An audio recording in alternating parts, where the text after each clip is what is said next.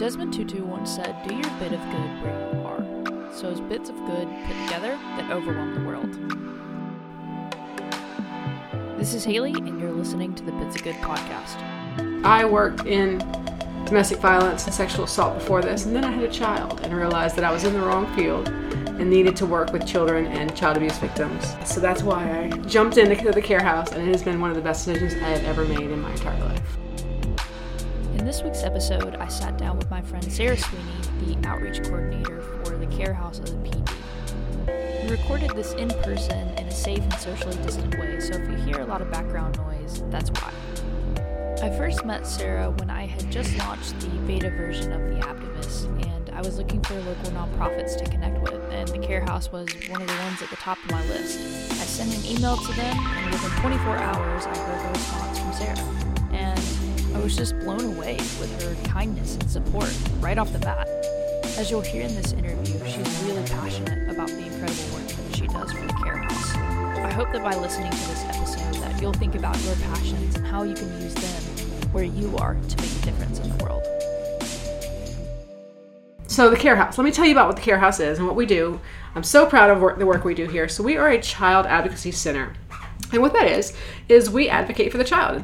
We do exactly what it says. So there are children who are being abused, and we help them. So we're kind of that middleman between DSS and law enforcement and the court system.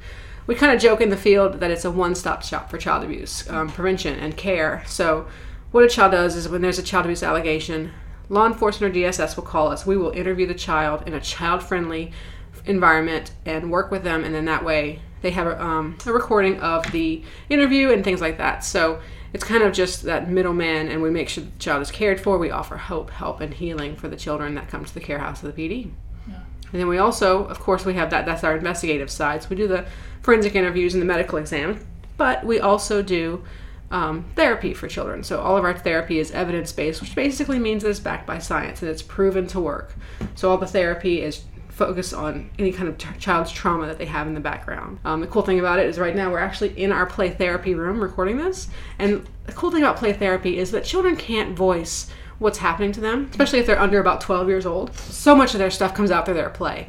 So we use a lot of play therapy in our therapy to kind of help the child talk about what's going on in their life. And so really, you all here, you create like a safe space for the child to come to and to feel comfortable. And because I can imagine after going through something traumatic and having to talk to the police or talk to all these different strange people that they don't know, you all sort of come in and provide that safe, like nurturing, caring environment where they feel it's okay to communicate. Yeah, absolutely. So the cool thing about the child advocacy model was it actually started in the 80s. It's a relatively young kind of model in terms of other things like that. But so yes, the child advocacy center model started in Alabama because law enforcement at DSS were realizing that children were going to multiple places telling their stories many, many times.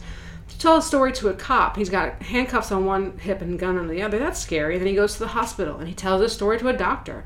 And there's that white coat syndrome. That's scary. And then the same thing with DSS. You've got this woman or this man coming into your home asking you what mommy or daddy did to you. So then they created the child advocacy centers. And so yes, that's what we are. We advocate for children. We create this safe space for them. They walk in our doors and they are our children. They are our family. We take care of them. They don't have to tell their story many, many times. Unfortunately, in the state of South Carolina, children still have to testify against their abuser. So it is our hope that we can do the forensic interview in place of that testimony. That forensic interview is recorded. All the questions that the forensic interviewers asks are meant to reach the child on their developmental level. So it's things like Haley, if you got into a car accident tomorrow and a police officer drove up and said, was it the red car or the blue car that hit you? You as a grown person know that you have that third option of it was the green car and he actually drove away. Children don't always understand that. So our conversations with them in the forensic interviews are non-leading. Was it the green car, the blue car, or something different? Was it the red car, the blue car, something different? Something like that. So it's, every question is this, or something different, and then we repeat their answer back to them. So we say, oh, so it was the green car that drove away. Is that what I'm understanding? And that's how we make sure that it's legally binding. We're not putting any words into the child's mouth. It's non-leading. So the whole point of the forensic interview is that the hope that they don't have to testify against their abuser. We can use the forensic interview in place of that. Now, if a child is brave enough and says, absolutely, I want to sit across the courtroom we're not going to ever deny a child that, but if we can, let's not re-traumatize them even more. So of course, we try to create that safe space. We really want the children to feel like this is a place that I'm going to be okay. That's the reason we call it Care House.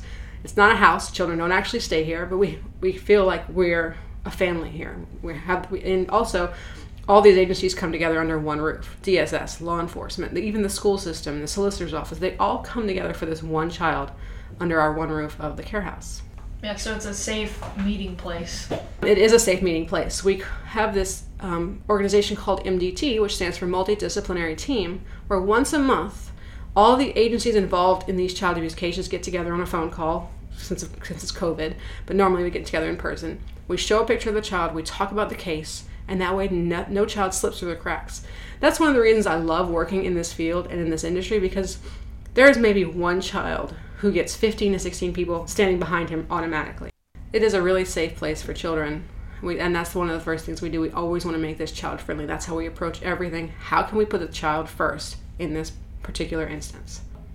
Would you say that your perspective on all this has changed since having a child?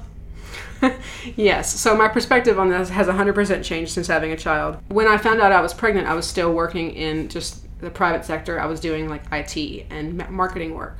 And then I stepped into the domestic violence, sexual assault role and thoroughly enjoyed it. I've always had a passion for that. But then as my daughter has grown more and I've stepped into the child abuse side of things, my perspective has absolutely changed. I'm very fortunate to work with some amazing therapists. So like I'll play a lot of hypotheticals sometimes if I'm having some problems at home. I get to use these awesome resources that I work with. So if I'm having lunch with them in the break room, I'll be like, hypothetically, if a little girl's having problems with potty training, how do I talk to her to make sure she feels loved, but also we need to know potty training? And that's, of course, I'm joking on that one, but of course it's changed my perspective as a parent. I have seen my daughter's eyes and a lot of children that come here. And when we were in kind of the midst of COVID, normally I work on the marketing and the outreach side of things, but they asked us to go to half staff in the office every other week. So they split up our team into 2 teams, and we were asked to do a little bit more, which we're always happy to do. And they asked me to help with the medical exams. So I was helping the doctor and doing medical assistant type stuff. And I learned so much, and I learned that I'm in the right place, that this is where my heart is, because I would walk into these medical exam rooms with these kids who were possibly scared or crying, and by the end we were laughing and joking and playing around, and I get to give a little hug and get snuggle a little bit for the little ones, or the big ones we get to talk about comic books and nerd things because I'm a nerd. And so, yeah, I mean, absolutely my perspective has changed, but at the same time, it's only grown more, like my heart has grown bigger for these kids, and especially in the PD region. The Care House has a very unique therapy program that is the only one like it offered in the PD region, and Sarah's going to tell us a little more about that. It's called Parent-Child Interaction Therapy, and it's for children between the ages of like 2 and 7. And the cool thing about it is a parent and a child are in a room by themselves, interacting with each other. And then there's a therapist watching in the other room, in the observation room, so the therapist can see the child through the one-way mirror. And the parent has an earpiece. And so the therapist is coaching the parent on saying things like, that was some really great labeled praising you did. Now let's talk about timeout. And that helps the parent, it helps the child. It is an amazing program and it's proven to work. I mean, like I said, all of our therapy is science-backed and evidence-based. But luckily, we just actually got a grant to pay for more therapists to get trained in that kind of therapy. Wow. So we'll have some more therapists being able to offer that parent-child interaction therapy in the future. So it's a really great program. I mean, we have 5 different types of therapies that we work with, though. Yeah. So it's all about reconciliation. Mm-hmm. And I know even in the fostering system, that is sort of the goal as well, is if there is a chance for reconciliation between the parent and the child, that's the ultimate hope. Absolutely. So yes, it is always our goal to bring the families back together if possible. Now, of course, that's not always the case, but I mean, we've done parent-child interaction therapy, and the word parent is such a loose word. We've done parent-child interaction therapy with a grandmother and a child who she had received custody of this child, and so they started to work together. So absolutely, but it's just helping more than anything. It's helping the child. Of course, we'll work with families. We do therapy for like a secondary survivor, like maybe a mom who's had her daughter who's been sexually abused. That mom's going through a lot of trauma herself, and she needs to learn how to work with that with her child and all the feelings that her child's going through. So yes, so the child and the parent is always welcome here. We always work with them, but more than anything, we want to focus on the child. Yeah. I see these creepy puppets, like they keep, they're So as we're recording eyes. this, there are creepy puppets watching us. Yes. While we find humor in the puppets that are watching us in this room, we both understand that child abuse is not an easy topic to discuss. Nobody wants to talk about it. I mean, it's such a Right. horrible thing. Same thing with domestic violence or sexual assault. It is not something that we talk about as a society. Now, I will give it to this community and the society as a whole. We are talking about things that we would not have put up with 10 years ago. I mean, even just this year, you heard more about human trafficking than you ever heard. And we deal with human trafficking here. But the hardest part about this job is like breaking down that wall of, it is not the person in a trailer park that is being abused. It's the person down your street. It's your neighbor. It's, you know, abuse takes so many forms. We deal with sexual abuse. We deal with physical abuse. A lot of abuse we're starting to see now is also through like predators online and things like that. So there is that trafficking element to it. There's neglect. And then luckily in the state of South Carolina, if a child witnesses domestic violence, they are considered a victim, that's a traumatic experience. So getting people to talk about it is tough. I can tell you that it's one of the doors that has opened for me is we have a dog that works with us, McGuffey. And anytime that we are together, like if I bring him with me somewhere or if I'm with my executive director and he's with us, people immediately want to come up to us and, why do you have the dog? What is the dog about? He is a great door opener in a way to talk about what we do, because nobody wants to hear about this child who's been physically abused or sexually abused, because nobody wants to think about it happening in their own home. I mean, it's such a horrifying experience. Because, I mean, like, you can easily watch on TV some abuse happening or something like that, but you know that it's not actually in your home. It's not happening. But it could be happening to a child that you literally know that's down the street. So I get to talk about it that way. And I talk about how McGuffey sits with the children and he works with them in therapy and things like that. And so that is a huge... He's a great marketing tool. Yeah.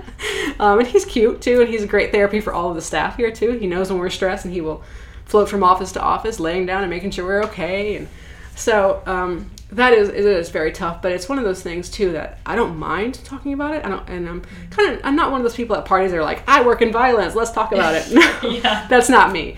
Conversation starter. Yeah, no. For me, it's more, I work with abused children and their families, or I work with a really great staff that works with abused children and their families, and that's where we get to talk about it. I mean, nobody wants to talk about, the specifics of it, but, the fact that from 2018, this is one of my big time openers whenever I talk about it. In 2018, we did 424 forensic interviews. In 2019, we did 707. That is almost 300 more. That's not more children getting abused. That's more children getting help. And that's how we look at it here at the Care House. There are more people talking about it, more people not putting up with it than they have in the past. Do you find that when facing a physical abuse versus a verbal abuse, like how do you see a lot of kids who face like extreme verbal abuse? Sure. And how is that interaction between the two? Because it's easy to, I guess, see the physical side of things, but when it's verbal, when it's more of a mental game, even as adults, that's really hard for us to process and sort through, and even later in our life we'll realize, oh wow, that was not a really healthy situation. So how is it working with the two different dynamics? And I'm sure a lot of times those are Sure. intersected. Yeah, they go hand in hand, I'm sure. But one of the things that every forensic interview they do is they screen for all types of abuse. So they'll ask things like, has there ever been a time that you didn't have food in your house? Or has there ever been a time when mom and dad or whoever the caregivers are, aunt and uncle or whoever they may be, fight? And then the child says, yes, they fight. And we'll say, do they fight with their words or with their bodies? And what does their fighting look like? So we screen for every type of abuse in forensic interview. Has anybody ever touched you in a way that you don't like? I mean, because we don't know how far the trauma goes. But then also there's this thing called Adverse Childhood Experiences, ACEs. And the CDC has done a great study on it, and they are kind of doing more and more. And they're finding that there are about 10 to 12 ACEs. If you have 4 or more, that takes about 10 to 20 years off your life. And so let me give you a scenario here. Let's say that Johnny's mom and dad fight, and they yell at each other, and they maybe get physical with their domestic violence. So that's one ACE right there. The second ACE, let's say that Johnny and his parents split up. That's 2 ACEs. So One of the ACEs is divorced parents, because it is an adverse childhood experience. The third ACE maybe dad turns that fist on Johnny. So that's 3 ACEs right there in just a short period of time. So, I mean, if he has one more. So there are a lot of things that kind of go hand in hand. These adverse childhood experiences, or ACEs, really feed into that. And that's kind of what we cover a lot of in what we talk about in forensic interviews and therapy and things like that. The Care House doesn't just cover the heavy stuff, though. They also do fun things like letters to Santa. It's Christmas time right now, and we write letters from Santa Claus. We partner up with the North Pole. Santa and his elves come down and they write personalized letters from Santa Claus to the children of the area. It's a fundraiser for us. People pay for it. But also, one of the cool things that the community has started to do is they pay for foster children to have letters. So I get to work with the elves personally and write these amazing letters, these personalized letters from the desk of Santa Claus. And we ship them off to the North Pole. They get stamped at the North Pole, and then they go to the child. And it's in a beautiful gold envelope. And let me tell you, like, that means so much to me that there are some children that, you know, are getting things that from us that I don't even know these kids, and they're being touched by me and my amazing staff and stuff like that. So with all the programs that you all have going on, and also with the Letters to Santa, how else can we, the listeners, support the Care House and support you in doing your bits of good? Sure. Well, so we do a couple of fundraisers every year, and our fundraisers are not, hey, y'all come out, we're going to talk about child abuse. We have a lot of fun. One of our things we do is called Capes for Kids, and it's a 5K, 10K, and kids fun run. It's here in Florence, and that's generated about 200 runners each year, and it's a ton of fun. It's superhero themed, so we have a lot of superhero contests, and we have superheroes come out and do that kind of stuff. We have another one called Toss and Taste, and it is cornhole tournament, chili cook-off, and a silent auction. So those are 2 ways you can come support, even if you just don't really want to talk about what we do. But we love volunteers. And then, of course, go to thecarehouse.com and click on our donate button if you just feel compelled to do so, because your donation would go right back into the PD region here, and it will directly impact children's lives. Sarah mentions one other way that we can do our bits of good, and that is actually with education. Education and how we teach our children to communicate about their bodies. If you are worried about your child being sexually abused by someone that they may not know or something like that, start early. Talk about these things. Tell them we don't keep body secrets. Use words like penis and vagina, and make sure that they know that those are not taboo words, because if a child goes to someone and says, he touched my vagina or he touched my penis, an adult's ears are going to prick up immediately. If you call it a cookie, a monkey box, a butterfly, anything like that, you're teaching the child that the word is taboo and it's a bad word, that we don't talk about it. Now I have, my 2-year-old is starting to get to the phase where she just wants to say vagina. And so what I've taught her is that's potty talk. We use that word in the potty. So like she gets it all out and then we talk about it in a different way. So it's not taboo in my house. It's one of those things that we just, it's just a body part. It's just like an arm or a leg. Because she's starting to learn that it's not something that adults want to hear. And it's really weird to hear a 2-year-old say vagina, I'll be honest. But it's a sexual abuse prevention method. And then so I'm having conversations with her now, and she's 2, about strangers and how there are kind strangers and there are unkind strangers. Don't be afraid to talk about these things with your kids, because your kids are naturally curious, and their first science experiment is their body. They learn so much from their bodies, and they're fascinated by their bodies. So just talk about it with them pretty early. And if you have older kids, don't be afraid to let them talk to you about it either. It makes me weird, but they're going to get the unsolicited, the unwanted awfulness on social media anyway. So teach them about sex in a way that is safe and good, not in the bad way that predators want them to learn about it. So that would be kind of any advice that I can give to anyone in the community. So if you don't want to talk about it with your kids, call us. We'll talk about it with your kids. There's another organization out there called One Child at a Time. We do a lot of partnerships with them. And she works with human trafficking and sex trafficking. And she could talk to your kids and you about it. We don't mind having these conversations because they can prevent something in the future. I would love it if I worked myself out of a job, because we're out in the community so much talking about prevention. I don't know if that'll ever happen in my lifetime, but until it is, I'll be working here at the Care House. To learn more about the Care House, you can go to thecarehouse.com. You can also go to atlas.app/podcast, click that little episode guide button. And there you will find more about the Care House and how you can connect with them on their social channels. As always, thanks for listening.